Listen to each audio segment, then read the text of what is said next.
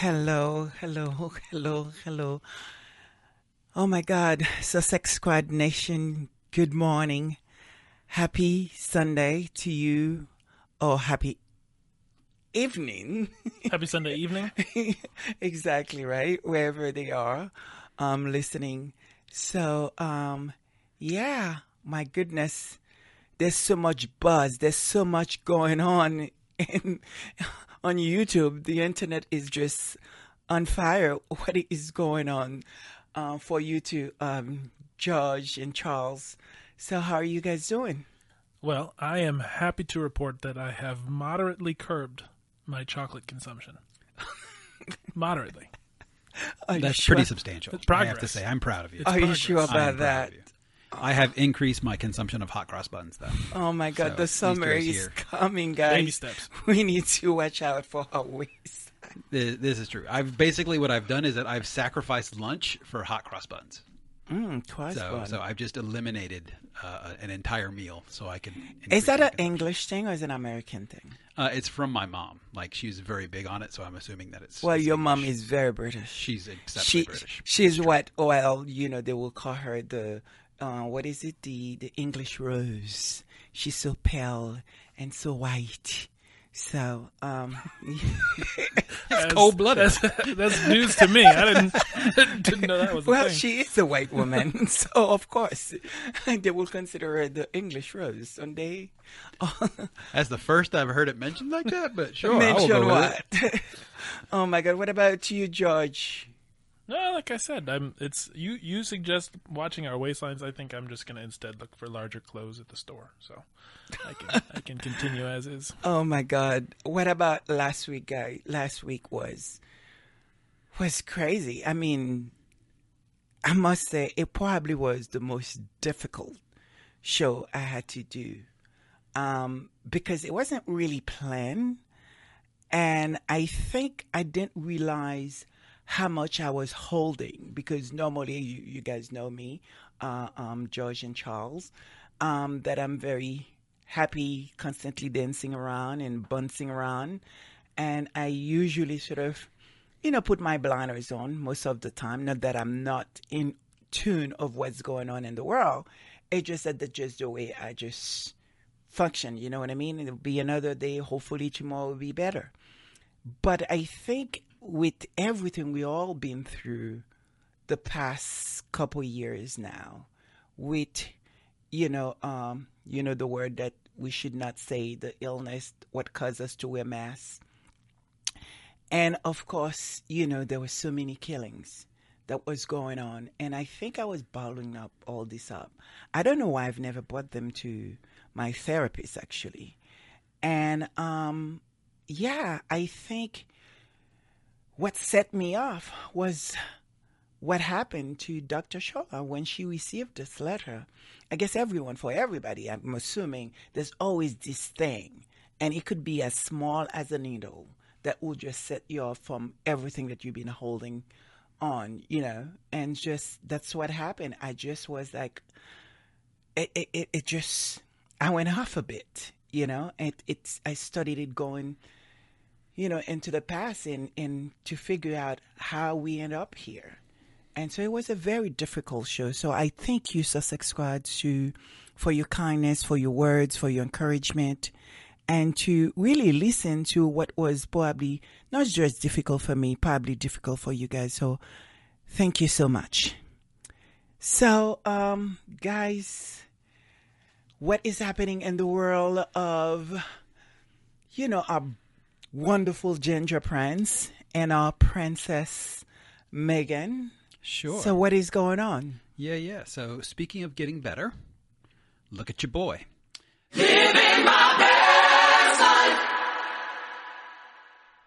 So yesterday, Penguin Random House hosted a global live stream event with Prince Harry, the Duke of Sussex, and also, obviously, as we all know, the author of the #1 bestseller, Spare. And then for next week, Better Up. 5 weeks and maybe going on 6 weeks, if not, number New York Times bestseller. Yeah, I think that's probably going to go on for a while, I would assume. But yes, congratulations to him. to them both. The next is obviously Better Up, as we mentioned last week. It's going to be March 7th and 8th in San Francisco. It's going to be the immersive summer, trying to help leaders to lead better. I hope everybody tuned for that, because I think there's so much we could learn from that, even in our sort of business and how we move around the world. And I think this is, again, why it's so important, the work that they are doing, and why we are here as the Sussex Squad Nation to support and support them, because there's so many people that need those help. Do you understand what I mean? Because, I mean, just the fact that, now we're able to talk about mental health, something that used to be taboo, right? It's incredible. So I'm happy for that, and I'm here for it. And let's not forget, perhaps one of the most important things. Living my best life. Eating dinner. Yep. Oh my God. But I think we should start with the service, shouldn't we? Sure. We could keep talking about food. It's fine. Absolutely. Don't be afraid. We are a society. Built on love, built on tolerance, built on love for each other, acceptance. Give them love, give them love. Don't matter what you look like, don't matter what you believe, but just believe in love. I'm talking to Philly. I'm talking to London. I'm talking to DC.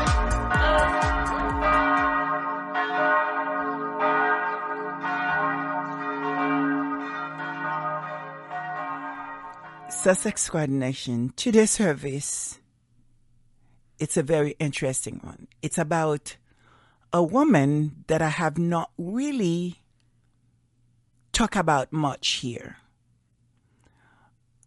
It's a woman that I must say everybody know who she is around the world. Maybe I think they do. And maybe I'm just the only person who really don't know much besides things that's been reported on the news, on the internet. But I find myself, it is time that I know who she is and really talk about her, because she is the one. She is the one that we all need to have our focus on at the moment. Because up to this point, Miss Kamala, am I pronouncing her name right? Is it Kamala or Camilla? Pamela? What is it? I don't know. It's not, definitely not Pamela. If you look at the It's people Kamala, online, it's Kamala Bowles. Kamala, if you ask Kamala people online. Bowles. Kamala Bowles. Parker. Oh, it's Kamala Parker Bowles. Exactly. Soon to be Something. Queen of, what is the other word? England. No, I said I would not call her queen in this service or in any service. I will hope I don't do that. And she is Queen Consort, right? Consort.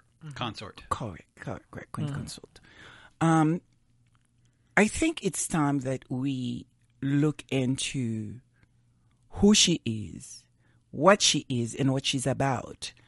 Because I think that would inform us here, because even you guys, I'm not sure how much you guys know about her as well, right? Nope, not very much. So I think it will inform us a little bit, how to address her, how to speak about her. I think that's important. It is important. And I will just say, as a side note, I'm very excited for what's coming at the end of the service. It's a very special treat. And so I hope all of you who have a chance to listen to the end, because it's something we enjoy very much, Charles and I. But I do think before we can really continue with the show, we must disclaim, we have to have what we, be responsible every week and do our disclaimer. Would you please?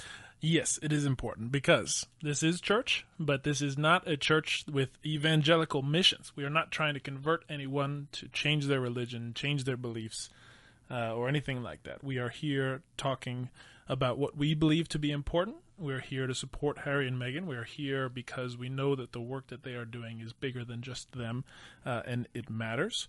And so we're here to ask questions, really. because some things don't always make sense and they are worth talking about. And when we ask those questions, they can help us get to a place of better understanding so that we can better serve and support Harry and Meghan.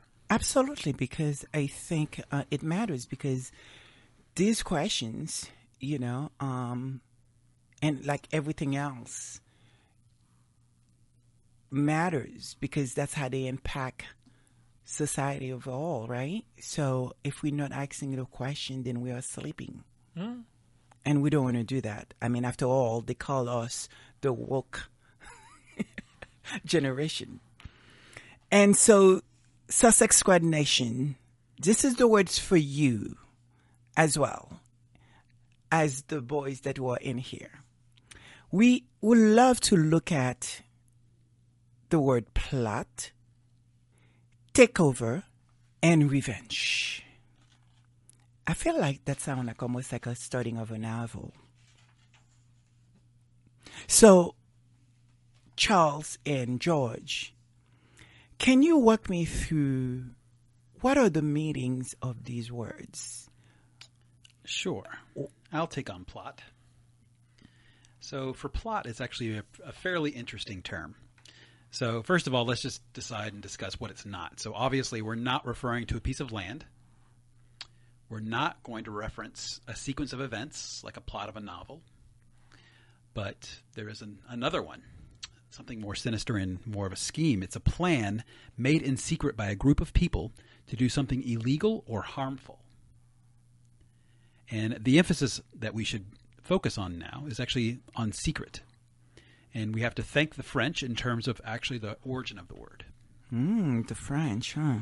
It's true, but it's actually interesting looking at kind of the usage and where it got its start. It's not definitive, but the Oxford English Dictionary says that the usage probably became widely known in connection with the gunpowder plot, which, as many will know, especially those who love history, the gunpowder plot is the Guy Fawkes story in terms of the attempted assassination and blowing up the House of Lords and all of that. So something that's certainly topical as it relates to the history of Great Britain. Remember, the 5th of November. So, George, what about takeover? Takeover is interesting too, but not for a different reason. It's not nearly as storied a term. It's actually fairly new in its usage. It is the act of assuming control of something. Very, very straightforward in the actual definition. But what is interesting about it is that it is so young. It's generally used in the context of corporate takeovers, so as a business veneer. The first time was actually that it's attested to being used was in 1958. So before that, there was really, as it relates to nations and governments and entities, it was more specific terms that were being used, like conquest or conquering and different things like that. Wow. And Charles, what is revenge? Well, I think revenge to me actually seems much more of a literary kind of device, just because there's always a plot, and so you always have, there's a thing that happened, there's basically somebody who had some sort of action taken against them, and then they have revenge against that person. So for me, it's always in like some sort of literary context. But the actual definition is the action of inflicting harm or hurt on someone for an injury or wrong suffered at their hands. So this first is actually kind of from the late Middle English, and also from the Old French of revancher. Revancher. Revancher. No, revancher. Revancher, but no, revancher. revancher. Sure. And then from the late Latin of revendicar, from and obviously expressing an intensive force, in vindicar, as in claim revenge. So, all very interesting. And obviously, as it's from the late Latin, not a new thing. Wow. So, so these three words, how did this come about? Why are we here to ask these questions? Well, the thing that's interesting is before you even get to whatever any of those questions are, I think we've hinted to our service members, those who are attending a service today, who are listening in, what the subject matter is really going to be about, where this is going, because it is important to understand what a plot is, what is a takeover, and what is a revenge, and how those relate to each other. And as you said, what we need to do is we need to ask some questions about who is this woman? Who Absolutely. is she? Who's her back? Where does she come from? What is she doing here? And so we can really better understand the current situation. Absolutely, because from my perspective is that this service is really truly about asking questions. And the questions are, have there been clues from Harry's book? Is it time to ask questions about these clues? And what I mean by clues, we'll get into it a little bit later on in the show. But before I go any further, who is she? Where did she come from? Well, if you do a quick Google search, like literally a very quick Google search, it will show you that Camilla's great-grandmother was Alice Keppel. And Alice Keppel was famously the favorite mistress of King Edward VII. Oh, wow. And if you go a little bit farther than just the quick Google search, there was actually a book from Diana Suhami, I think I'm pronouncing that right, in 1998. That was a New York Times notable book of the year. It's titled Mrs. Keppel and Her Daughter. And the book summary, in terms of what Diana Suhami talks about in the book, is as follows. It says, Alice Keppel, the married lover of Queen Victoria's eldest son and great-grandmother to Camilla Parker Bowles, was a key figure in Edwardian society. Hers was the acceptable face of adultery. Discretion was her hallmark. It was her art to be the king's mistress and yet to laud the royal family and the institution of marriage. Formidable and manipulative, her attentions to the king brought her wealth, power, and status. Her daughter Violet Trefusis had a long, tempestuous affair with the author and aristocrat Vida Sackville West, during which Vida left her husband and 2 sons to travel abroad with Violet. Wow. The apple doesn't fall far from the tree. I think that apple's still hanging on the tree. That's right there. I mean, that's pretty remarkable to have that many in order in a family of people who do the same thing. Yeah. That's quite interesting. Talk about lessons learned. Jeez. I mean, I would never thought I would be having this conversation in a church service, but what is the essence of a mistress? Well, you're not having this conversation in church service. You go back to the Old Testament. That is right there. That's actually fairly common. Absolutely. But I think for many of us, we looked at mistresses in a very different way. Not that, of course, I have any problem with mistresses, even though what it stands for in our society. And normally, mistresses have a lot, things thrown at them, and maybe well-deserved sometimes, but very often criticized. And I always think it's so unfair at times, because it seems like the men always get away with the action itself being involved with someone else beside their wife. And so I like to believe sometimes there is this relationship that's happened that sometimes the woman is not even aware that, the man has a wife. So to any mistresses out there, it's really not about you, but this particular mistress, it's something different. And I think it's something worth looking into and see what is going on there. Because, and I also thinking, maybe it's my own naivete, because they both was married, she still hold the mistress title, or is it something else? Or am I naive, or is it all on the same thing? It's an interesting question of whether or not they. Well, I think you're right. To take a step back, there's too often in this society, we are very quick to just blame the women. There's not even a male term. There's not even a male corollary for the term mistress, just to show you that that's something that it's not even, we don't even have the vocabulary to blame men. So I think that point is certainly an important one to bring up. But to your question of, is it different when the woman is also married? It's an interesting question, certainly not one that I feel equipped to answer. But one thing that I do think is also interesting to inject is, as we always do, what is the definition, right? If you look up the definition of a mistress, it's really interesting, because the first, not even the first definition doesn't even have anything to do with what we're talking about right now. The first definition is a woman in a position of authority or control. That's the main usage of the word mistress. The second one is a woman having an extramarital relationship, especially with a married man. But the first one is the position of power. And if you go, I mean, just to not even move on too quickly from it, that book summary, if you were to change the names, as opposed to it being about Alice Keppel, and you just read it again and kind of think about what's happening today.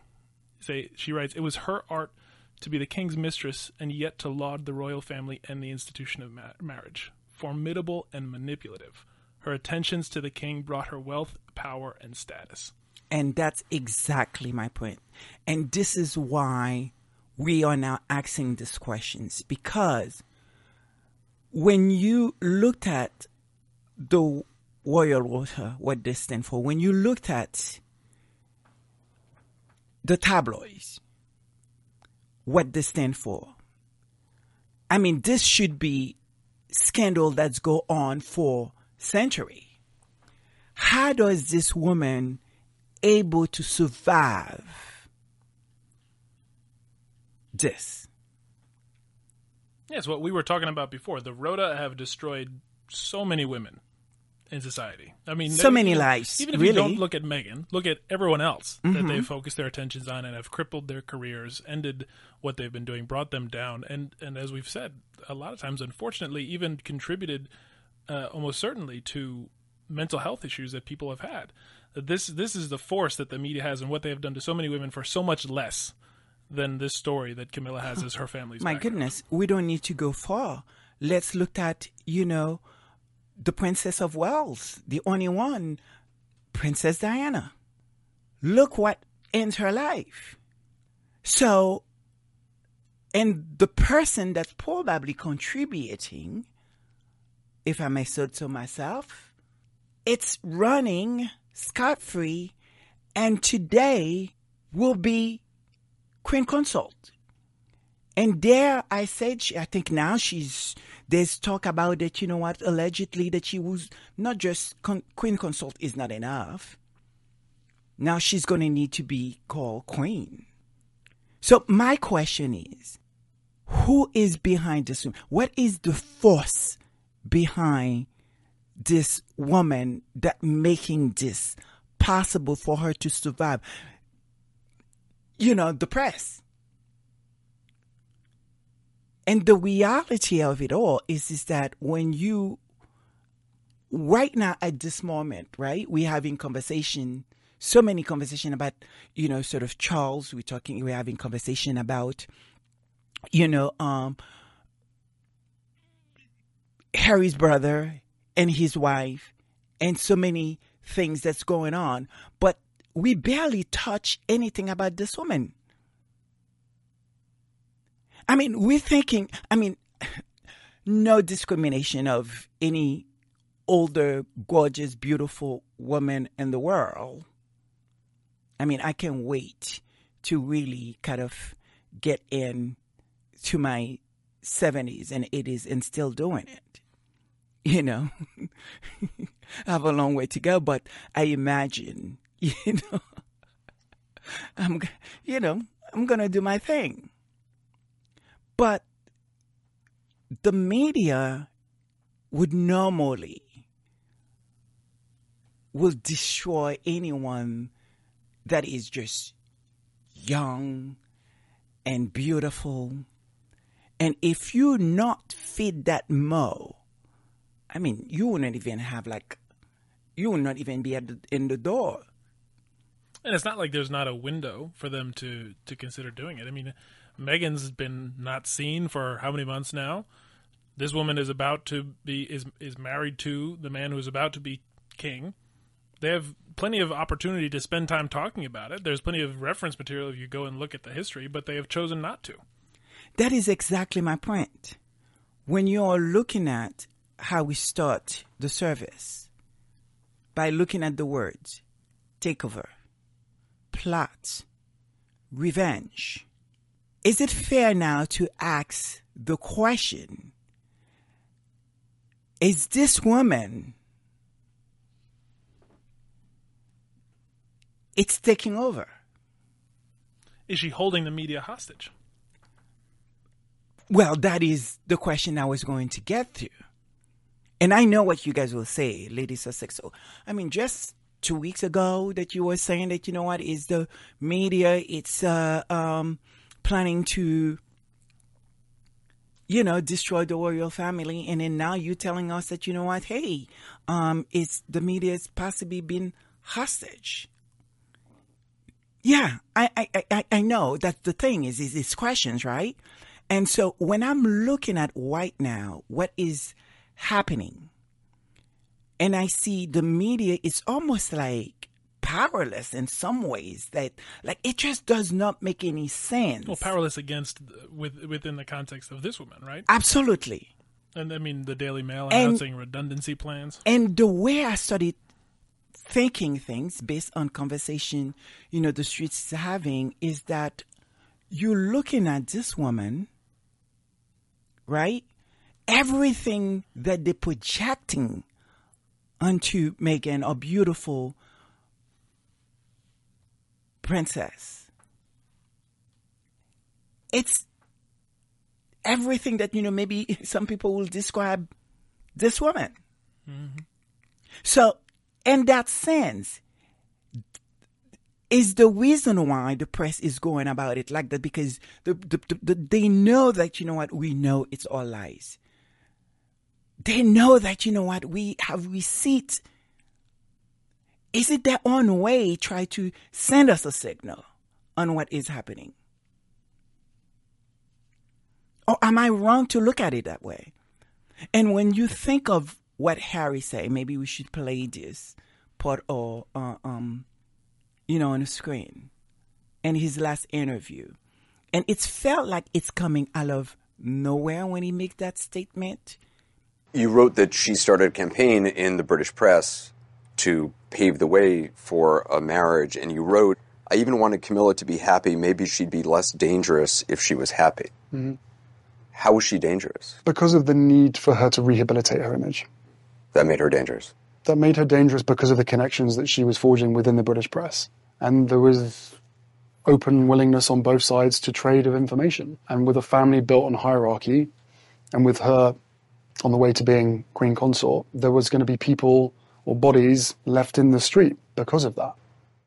Harry says over the years he was one of those bodies. He accuses Camilla and even his father at times of using him or William to get better tabloid coverage for themselves. Prince Harry writes, Camilla, quote, sacrificed me on her personal PR altar. If you are led to believe as a member of the family that being on the front page, having positive headlines, positive stories written about you is going to improve your reputation or increase the chances of you being accepted as monarch by the British public, then that's what you're going to do. And I started thinking about, why was that being a part of the interview? What was that part, the first thing that kind of like talk about? And I started looking at that word in everything that he would say in a very different lens. The fact is that, you know what, they would do anything, and I'm paraphrasing here, willing to throw him under the bus just for this woman to look good. Was that too a clue for us? I mean, I feel like his book is filled with clues. And I think maybe perhaps that's how we need to look at it when we're reading it. Because I know Princess Diana, when it was over, she wore this incredible dress, which they call the revenge dress, right? And so I wonder it's now if this woman, Pamela, that who's soon to be, or maybe already, Queen Consort, right? It's basically laughing at everybody, said, well, you will say. This is her revenge? Well, that's what it looks like. And is the plot, it's the people that are around her who completely dismantle what we come to know what the media it's usually about, and she's getting away with it. Sussex Squad Nation, Charles and George, is it possible this woman has managed to, whatever she had against the press, she managed to be architect of this takeover? Well, I think to some people listening, that might seem like a far-fetched question to be even asking. But if you pause and you think about it, it isn't actually that crazy of a question, because just go through the hypothetical in your head, right? What would a takeover plot look like? In a takeover plot, what would you do? You would divide. You know, the phrase that everyone always says in terms of strategy is divide and conquer. So you'd divide the family, you'd pit them against each other. You would cause distractions. You'd force everyone to pay attention to something else instead, to not look at what's really going on. You would do your best to remain undercover, to remain out of sight, out of people's minds, while at the same time still establishing precedents that you would later use. You would find a way to control the media in order to better control the narrative and achieve all of those other objectives. And interestingly enough, you would learn from experience. You would learn from those who came before you. You would find a way to perfect your strategy based on those previous mistakes to be able to achieve that. And I mean, for us sitting here, that's at least kind of, if you just objectively think about what a takeover plot could look like, it doesn't actually seem like that far-fetched a question. Maybe Camilla too has been reading The Art of War. Wow. It's a completely, I mean, it just starting, I don't know. I feel like we are up to something. No, I mean, is it a completely takeover to destroy the Windsor? I mean, if you think about it, you know, obviously this is my own opinion, but I have to agree with George. I don't think it's far-fetched at all. And a matter of fact, when you start thinking about it, she is not new. This lady has been around forever. She has been in Charles's life since he was a young man, well before marriage. And the likelihood that she has been manipulating him this entire time is fairly high. I mean, something that I find very interesting. And at the time, I mean, obviously we looked at, Harry's brother as this really awful brother. I mean, very disappointed in him.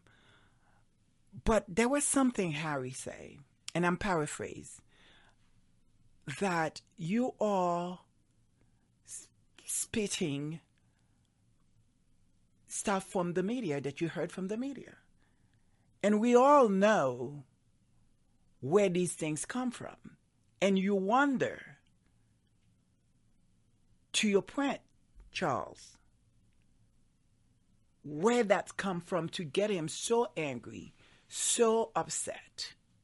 I mean, we know him, he's just a hothead anyway. But it would make sense that you would want to fuel that, right? So, is there a takeover on the Windsor? Is there? Are we in a place here we should start entertaining the possibility of a new royal family? Right. I mean, the plot thickens every day with this story. Is this woman trying to take over everything and just manipulate Charles and just turn the brothers against each other?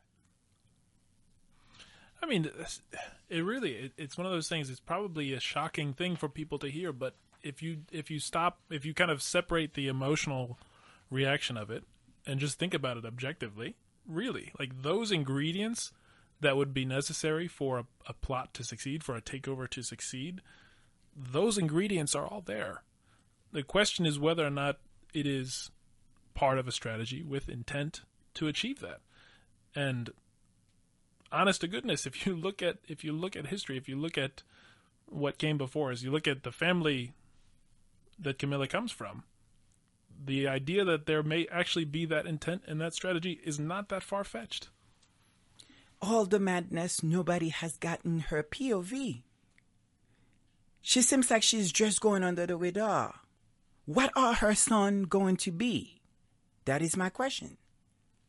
Because starting to hear these rumors, the role that they may or the grandchild may play for the big event. It's especially important to ask, especially when you look at what they have been doing to Archie and Lily from day one. How they've been trying to push them aside, to not give them their titles, not give them their protection, not do all of these things. And then it is a question that needs to be asked.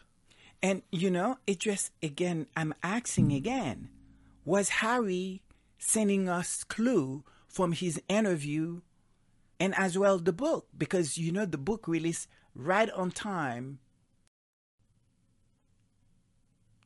to be able to entertain these questions. To provoke the question, yeah. Exactly. And I think, to go back to what Charles was just saying about Camilla having been in Charles's life from such an early age, that there's this quote of what Diana had said, that she had referred to Camilla as the Rottweiler. Mm-hmm.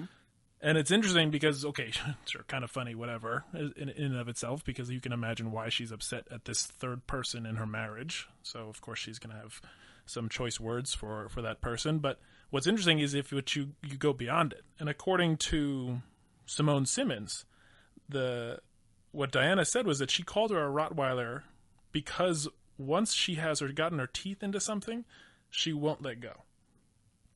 And if you think about that, her being in Charles's life from the beginning, she got her teeth into him then, and then maybe she just hasn't let go.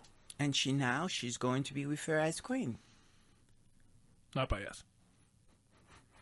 But I think that was her plan the entire time. This is, again, my own perspective on the matter, is that if you look at it with kind of one eye squinted and kind of your head turned, I find it kind of strange that one of her sons is leading at the Mail and obviously involved with media. She is not being attacked by media. She's somehow... Not at all. We know nothing about her family. Right. So this is very unusual that she has, as you mentioned many times during the show, that she has somehow flown underneath the radar. And she's not a nobody. She's clearly married to the future king. So how is all this possible? Well, she would have to have paid a price, right? Absolutely. So like the question everybody. is, what is the price? What was she able to give the media in order to buy her safe and sanctuary? What was it?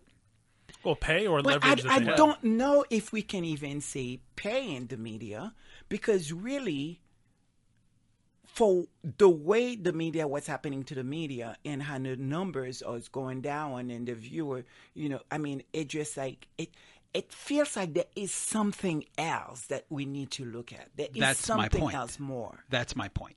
My point is when I say pay, it's not necessarily monetarily. My point is that basically she has some sort of leverage. And in that leverage, perhaps it's the fact that, you know what? This has been going on forever. She's the ultimate insider. Where has all this information been coming from? Where are all these major leaks happening from?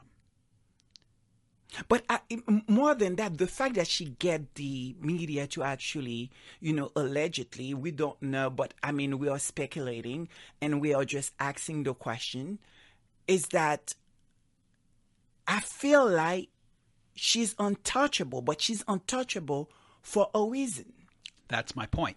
And the reason may be is that she's the one providing all this information. Why would they throw their canary down the coal mine? That should not be enough, because if you think about for any ladies, any of the women enter the family, right? They've been through some stuff with the press. Of course, like Princess Meghan will say, you know, there's a difference between rude and just completely being what they have been to her. And I get that, and it's so true. But we are not about to witness something that had not happened in 70 years. And by now, you thought that it would be nonstop coverage, not just about her as a person, who she is, but about her family, as they have done to any other monarch before. Even just the simple of even Mary into the family, you get like... Look how much attention was put on Doria and on Meghan's father. Absolutely. And everybody else. So how could we now, or at least, and maybe everybody knows about her family, who they are, because I don't, but I just not seen it. I'm not see the nonstop everyday, you know, who they are, what they do, who their children, who's their grandchildren, and everything that you would expect an associate to the tabloid media, because right now they should be making money. There should have been some type of excitement, and it didn't have to be really all bad things. I mean, of course, you know, the media is going to do what they're going to do. But the point that I'm trying to make here, how are we now just a few months away to this major event? And this woman, it's about to crown Queen Consort and later on to be called Queen, allegedly, from what's been saying. And we know absolutely not much about her life, her family's life, beside what we saw in history. But what about the new bloods? Well, the question is, why hasn't she been just carried through the mud like everyone else? And I'm not even talking about carrying her to the mud. I mean, there's many reasons why she should be. But I'm just saying, I need to have an essence. I need to know who is her family. Who is she? I think that's exactly right. The question is, has Camilla been the architect, the master manipulator behind all of this chaos? And where is that power coming from to dominate everyone, if that is the case? Because when you look at the full picture and then you include kind of the history of where she comes from and you really pay attention, the question is, what seems to be true? Camilla was also following a family tradition of a special type of royal service. Her great-grandmother Alice Keppel had been King Edward's mistress. She was a very vivacious, very attractive, very charming woman, very sensuous kind of woman. There was Italian blood in her family. And so in a way she caught his eye, and he never really looked back. He was very taken with her. She was the perfect king's mistress. King Edward VII was a very restless, very difficult man. She knew exactly how to handle him. So she was, as I say, the perfect mistress for a king, for a man like him. Edward VII, you know, the man with so many mistresses that there were allegedly sort of rules as to how the mistress should behave, and one of them sort of explained how a mistress was supposed to behave, that you curtsied first, called him sir, and then jumped into bed.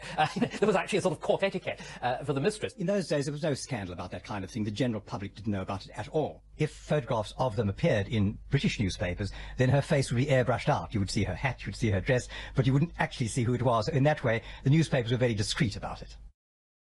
Alice Keppel played the perfect wife, but rumours surrounded the birth of her second child. There were two daughters. There was Violet and there was Sonia. And as the second daughter, Sonia, was born after Alice Keppel had met the then Prince of Wales, it's quite likely that he was her father. No one can know this kind of thing for sure. But I think it is more than likely that the future King Edward VII was Sonia Keppel's father. If true, then Sonia passed on royal blood to her granddaughter Camilla. Born in 1947, the year Alice Keppel died, Camilla was the first child of Sonia's daughter Rosalind and Major Bruce Shat. At his 50th party, she wore this aquamarine and diamond necklace. It belonged to her great-grandmother, Alice Keppel, mistress of King Edward VII, Charles's great-great-grandfather. Charles is fascinated by today's repetition of their great romance. He goes out of his way to find jewellery which belonged to her great-grandmother, Alice Keppel. He wants to revisit history, and what he's done is gone out of his way to try and find all the jewellery which King Edward VII gave to Alice Keppel and give it back to Camilla. Now, you can call it sentimental, or you can call it what you want. Some would call it expensive. Charles learned that a well-kept mistress can cost as much as a wife. Camilla wears clothes from Versace, one of Diana's favourite fashion labels. The princess wore a Versace gown in Chicago in 1996. Tall, slim and elegant, she was an iconic style setter. Glamour gowns are less suited to the more matronly figure, as Camilla has discovered. And that is a whole lot of coincidences. That's a whole lot of coincidences. And when you look at it with the critical eye, you have to start to ask you, are they just coincidences or not? It really does lead to some serious questions. Clearly, we are not going to get answers today, but at least for us, there are questions worth asking, especially as the coronation approaches and we wonder, what is Camilla playing for her children? What role would they play? We don't know the answers, but we know we have to ask the questions. It's true. We have to ask the questions. I mean, that is something that is even part of what is taught in the Bible. It's in the New Testament. It's in the Old Testament. I mean, in Matthew chapter 7, verse 7, he says, "Ask and it will be given to you. Seek and you will find. Knock and it will be open to you." And if you go back to the Old Testament, Jeremiah chapter 33, verse 3, he says, "Call to me and I will answer you and I will tell you a great and hidden things that you have not yet known." So that is the thing. We cannot be asleep. We have to be awake. We have to actually ask the questions. If we wake up and ask this question, seek understanding, and get to service through faith, maybe, just maybe, we can make a better world.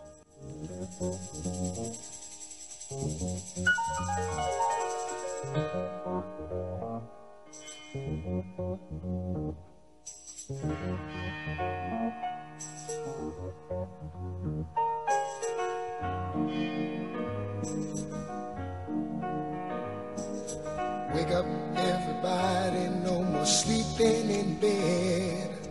No more back thinking, time for thinking ahead. The world has changed so very much from what it used to be. There's so much hatred, war and poverty.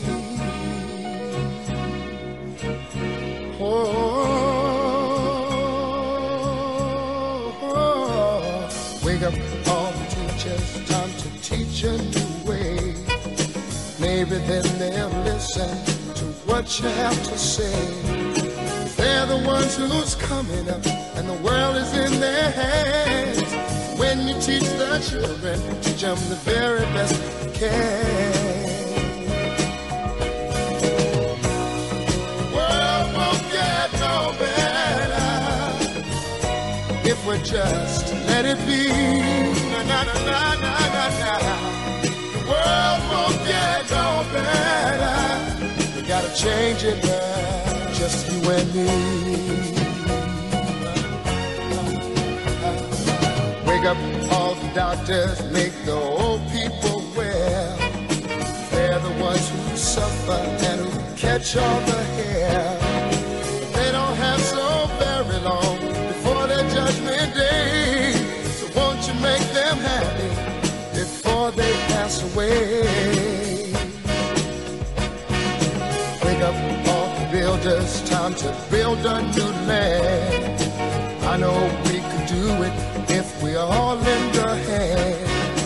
The only thing we have to do is put it in our minds. Surely things will work out. They do it every time. The world won't get no better if we just let it be. Na, na, na, na, na, na, na. The world won't get no better. We gotta change it now, just you and me.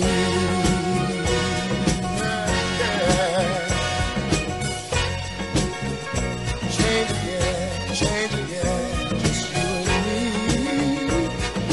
change again. Change again. Can't do it alone. Can't do it alone. Need some help, y'all. Can't do it alone. Can't do it alone.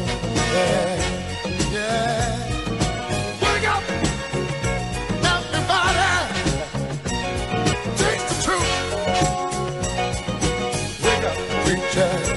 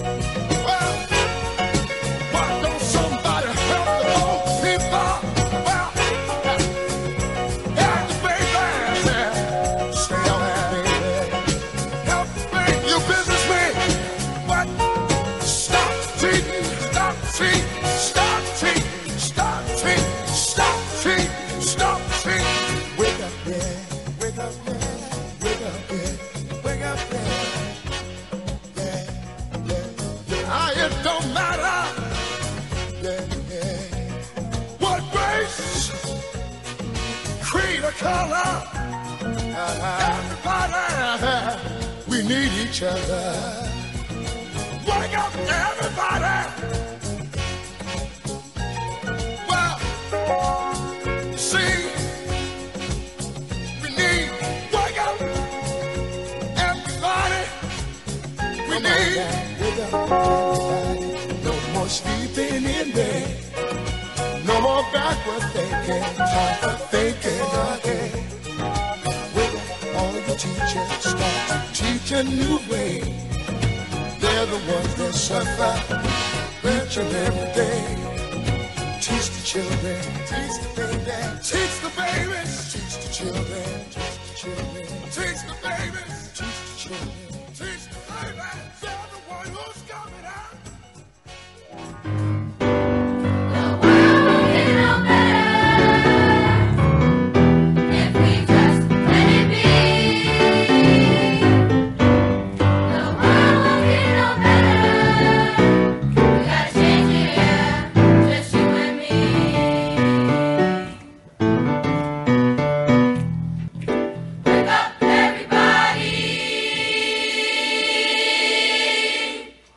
Charles, Josh, wasn't that wonderful? We need to wake up. That's right. Gotta wake up. We can't do it alone. Can't do it alone. We can't be asleep. Because unless we ask the right question, Sussex Squad Nation, and push back against hate, many of us will suffer. And when it comes to waking up, now I think something like, I don't know how to look at it, funny or sad. It's the whole Frogmore fiasco. This is obviously a PR disaster. It begs the question whether or not it's simply occurring just to distract. I mean, right? It definitely does in the context of what we were just talking about this whole idea for a plot and a takeover to succeed. You need to distract from what's happening over here with some nonsense over there. For sure. I mean, it's clearly, distraction is definitely the name of the game for these people from a long time ago. So I think this is obviously just another convenient ploy. The thing that they maybe don't appreciate, if that is the case, that's what it is, then it seems like they maybe don't fully appreciate the negative consequences of that approach. Because to Lady Sussex's point, what they have just done with Frogmore Cottage is ridiculous. It is a nightmare from a PR perspective, and it is not a good look, especially as the coronation is approaching. I'll tell you, I couldn't say it better than Dr. Scholler. The incredible Dr. Scholler. So I like to let you guys listen to her because I think, I'm not so sure if you guys seen her on Jeremy Vine, I believe, show that she was on. So let's take a listen. I find it repugnant the way King Charles continually demonstrates such lack of good judgment and poor character on a number of issues, but particularly with Harry and Meghan. I have no doubt in my mind that the eviction of Harry and Meghan from Frogmore Cottage is not a spontaneous thing. I'm sure it's been in the offing for a while, but this was an opportunity to kill two birds with one stone. One, payback for Harry's book, Spare, and two, to distract the public from King Charles's first political role over Brexit because of his meeting with the European Commission President Ursula von der Leyen. We can all see through this, but the fact that King Charles, as a father, decided that he's going to use his power and as king to take from Harry and Meghan a home bestowed upon them by the Queen, a home renovated at Meghan's cost, and knowing fully well the security issues around them, because this is their second home, and Meghan has had, death threats. The fact that he made the choice to do this shows a level of, I would say, pathetic pettiness and cruelty that is unworthy of a king. Okay. Charles continually places the royal family in such significant reputational risk. I find his character and judgment totally substandard. You cannot tell me, Jeremy, that with all of the wealth and properties they have, that they do not have a home available for one of their most disreputable and inglorious members of their family, Prince Andrew. This is nonsense, right? As I said, they're trying to kill two birds with one stone. And let me tell you this.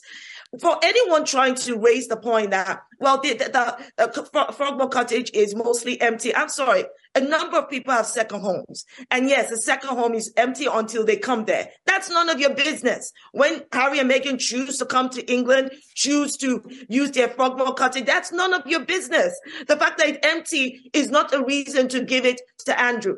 But I'm sure Harry and Meghan will be fine. I have no doubt they have enough money to buy another property of their own. They're going to have to figure out security. But I'm saying that King Charles right now, this is not what a good father does. And there's more. Again, I think it was the wrong decision. Let's understand, every single time people talk about Harry's book, the reason Harry had to write that book was because his father, via his stepmother and his brother, kept throwing him and Meghan under the bus. They kept selling stories about them to cover their own butts. This is the problem.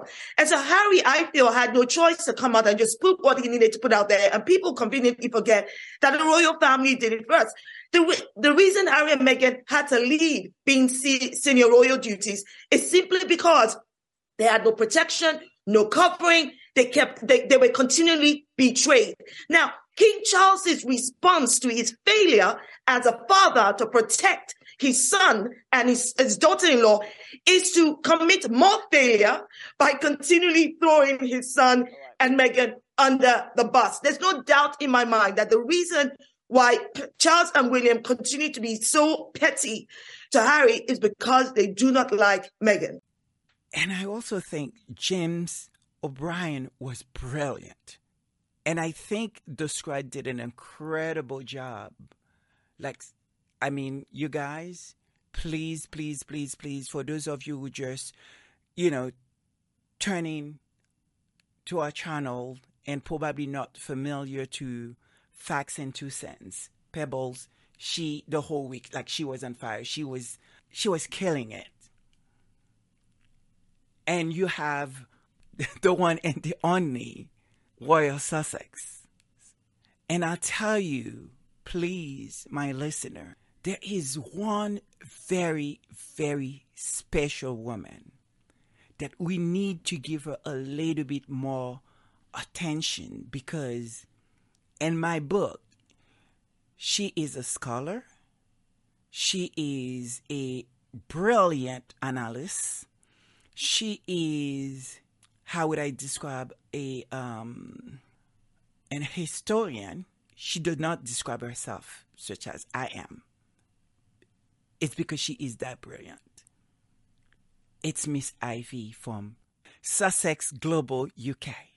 I mean, she did this show, guys. I mean, I don't know if you guys have a chance to check it out. I mean, it was incredible. And please, again, to those of you who may not be familiar to her channel, Sussex Global UK, please go and check it out.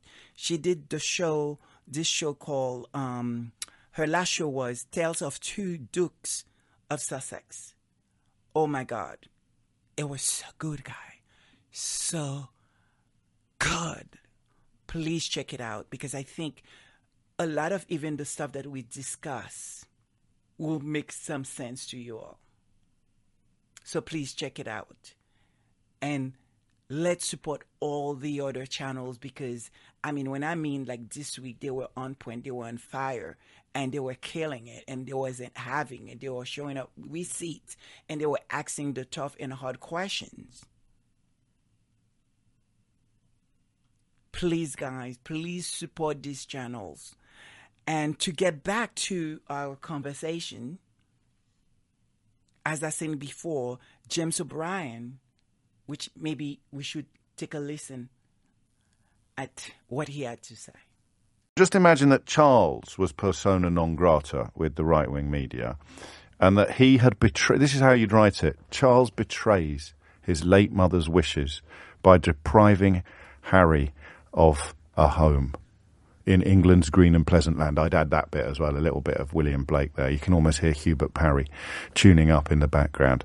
Cruel Charles, callous Charles. I can't quite get the alliteration. Just sounds a tricky. Cheesy doesn't work. So Cruel Charles betrays. Cruel Charles betrays late Queen's wishes by stealing Harry's home. Second line. Harry and Meghan denied place in England's green and pleasant land by jealous parent. You see how it would work? Because the Queen gave them a house and he's taken it away. So betraying the late Queen's wishes. That is how Churlish Charles. Thank you. Churlish Charles? Yeah, Churlish Charles. It's tricky that, because you're weighing up the alliteration with the stronger adjective.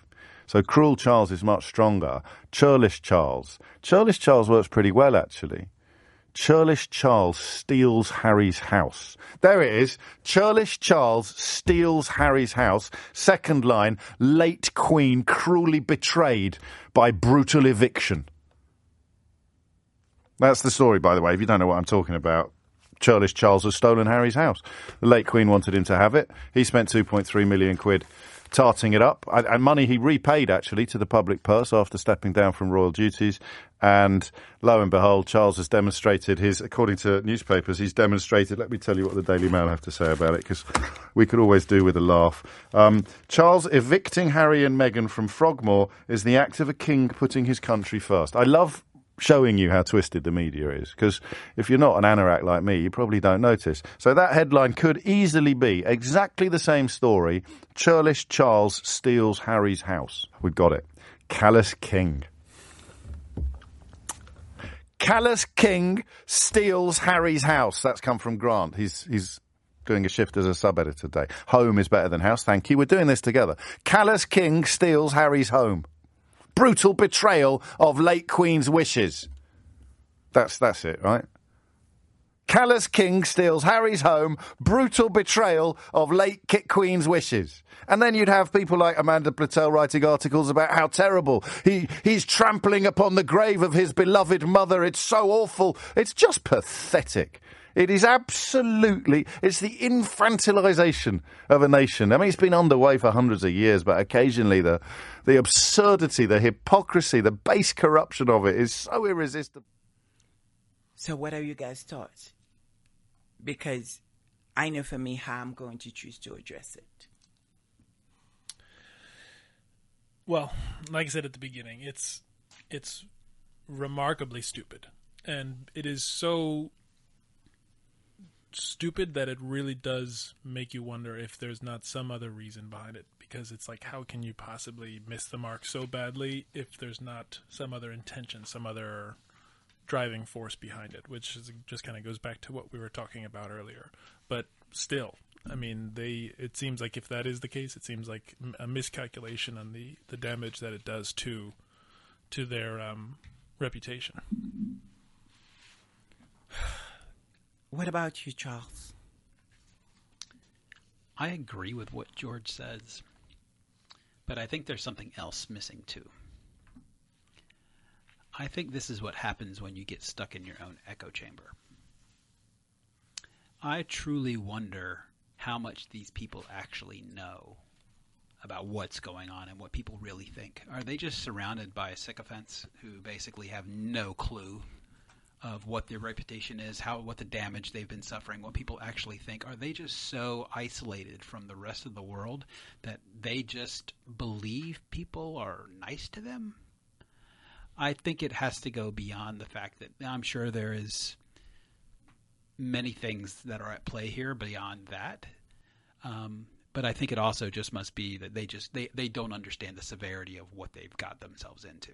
And I think that is not just for this particular case, but also for the entire situation behind Harry and Meghan, because it's gone so badly for so long, and that and how it's impacted everything else. So I think it's certainly devastating. And I think it's going to get worse before it gets better, if it gets better. But yeah, I think it's a systemic issue. I don't think it's an issue that basically just revolves around a few people.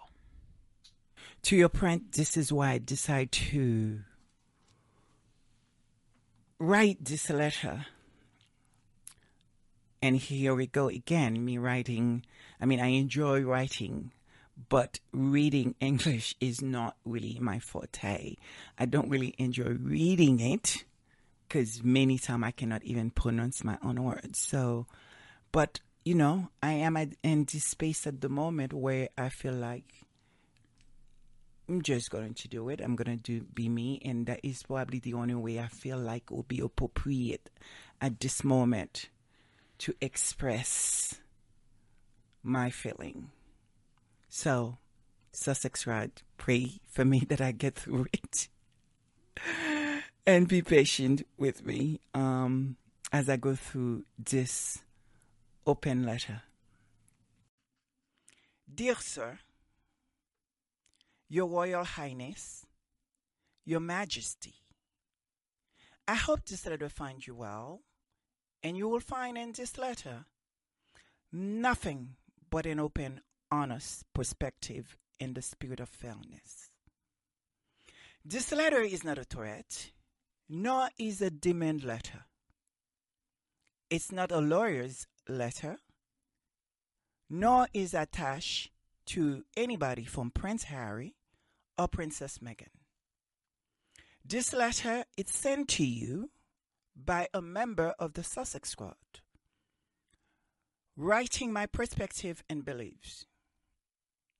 Though I do suspect many of my fellow squad members, and even those who do not claim the label, will share this sentiment.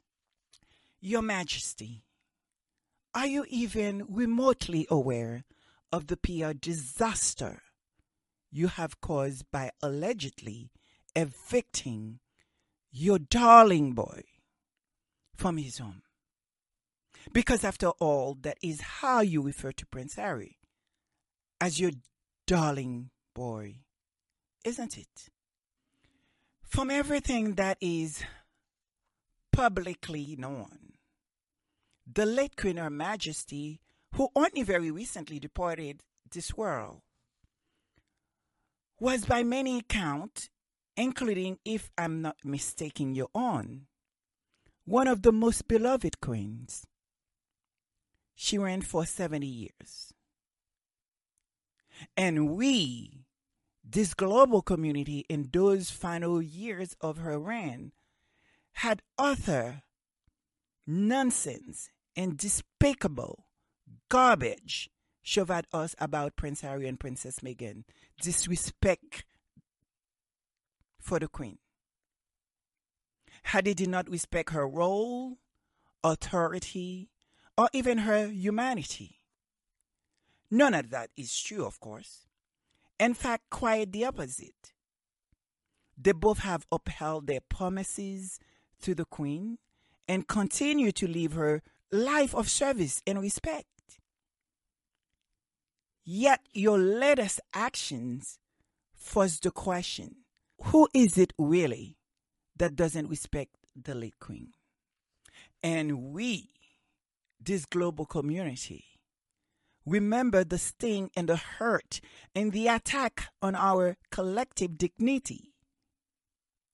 When the Bible showed beautiful, lovely, and smart Meghan entered the family, and as a wedding gift was giving the dilapidated servants' quarter to sleep in. We remember that historical monument Frogmore Cottage was falling apart, don't we? Regardless of Harry and Meghan Markle in need of repair. Yet, due to the smear campaign by the media, Harry and Meghan were forced to break royal protocol and pay for many of those repairs and renovations themselves, just as they had to do for the wedding. We remember. We remember when that smear campaign not only forced your child to flee his own home for safety, but that they continue to pay money in the form of rent. Make that make sense. For their own home. Utterly nonsense. And we, this global community, see what you are attending to do. And we will not stand for it. You're attempting to steal that which was given as a gift. You are attempting to throw your own darling boy out of his home, out of his own country. Your Majesty, you are disrespecting the memory and trampling upon the wishes of your late mother, the Queen. Not even 6 months after she passed away. How could you, sir? How could you? You're demonstrating a total lack of respect and grace. And it is for that reason this letter is written. I know I'm not the only one who would urge you to reconsider your current plan to evict your own darling boy from his own home. And it's not just your darling boy and his wife, but it's also your grandchildren. Prince Harry and Princess Meghan have made it all of us proud. And despite of all odds, they have succeeded to be able to provide for themselves, their family, and also for their own protection and security. What's more, despite efforts to undo them, they have succeeded in serving their community. The world, and especially the people of your island who you claim to rule, they have done and are doing the work that you and your elder son ought to be doing. I urge you, Your Majesty, to reconsider. It is my hope that you find the path of grace and respect and dignity before you ascend the throne. However, Your Majesty, if you do not, then we respectfully request that you pay back your debt over $3 million in renovation costs, as well as subsequent rent payments to your darling son, daughter-in-law. Now, Your Majesty, I recognize that due to the idiocy allowed to prevail, your country resulting in Brexit, you might even personally be feeling some tightness in your own wallet. However, Your Majesty, the idiocy is resulting, cascading consequences on your own country. The poverty, the hunger, the illness, and not to mention the homelessness.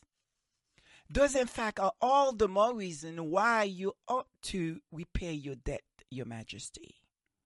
Because Prince Harry and Princess Meghan and the network of communities that they support do more for your islands, people than anyone in your or your son court. I will not even begin to touch on the subject of the horror and gifting this new renovated property to your disgraced brother. And I won't spend time on this speculation that Prince William wanted Frogmore for himself. Maybe to make use of this supposed fantastical floating yoga studio. Oh, by the way, if that exists, please ensure it's intact along with all renovations when he's returned to Prince Harry and Princess Meghan. And finally, Your Majesty, should appeal to reason fall on deaf ears, I will remind Your Majesty of your new role as a head of the church. I am sure you are familiar with Romans chapter 4, verse 4. Wages like a debt owed must be paid. And as a Christian to a Christian, I will urge you, Your Majesty, to act in accordance with your tenet of our faith. And Your Majesty, if the property is not returned or the full debt paid prior to your coronation, interest charge will begin to accrue. And yes, Your Majesty, debt collection agency may begin arriving at Kensington, knock on the door.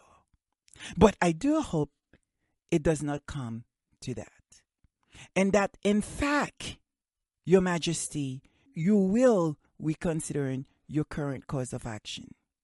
Because I do believe that, deep down, you do wish to rule as a king for your people. That is, of course, borrowing the true princess of well eloquence, if your Rottweiler wife let you. Sincerely, in Sussex love, Lady Sussex.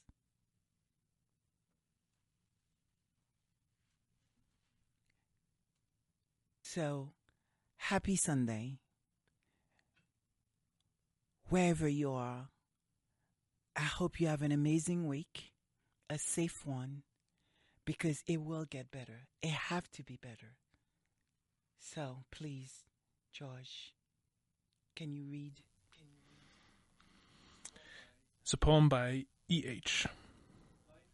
Life is unpredictable. It changes with the seasons. Even in your coldest winter, it happens for the best of reasons. And though it feels eternal, like all you'll ever do is freeze, I promise spring is coming, and with it, brand new leaves. Amen. Amen. So, let's worship together. It will get better. It have to be better. And we must carry on, moving on. Happy Sunday. Goodbye. Come on, everybody, put your hands together. It's got to get better. All over the world. Listen to these words. People come. People come. People go. People go. Your life has been out of control. Out of control. You're confused. But don't worry.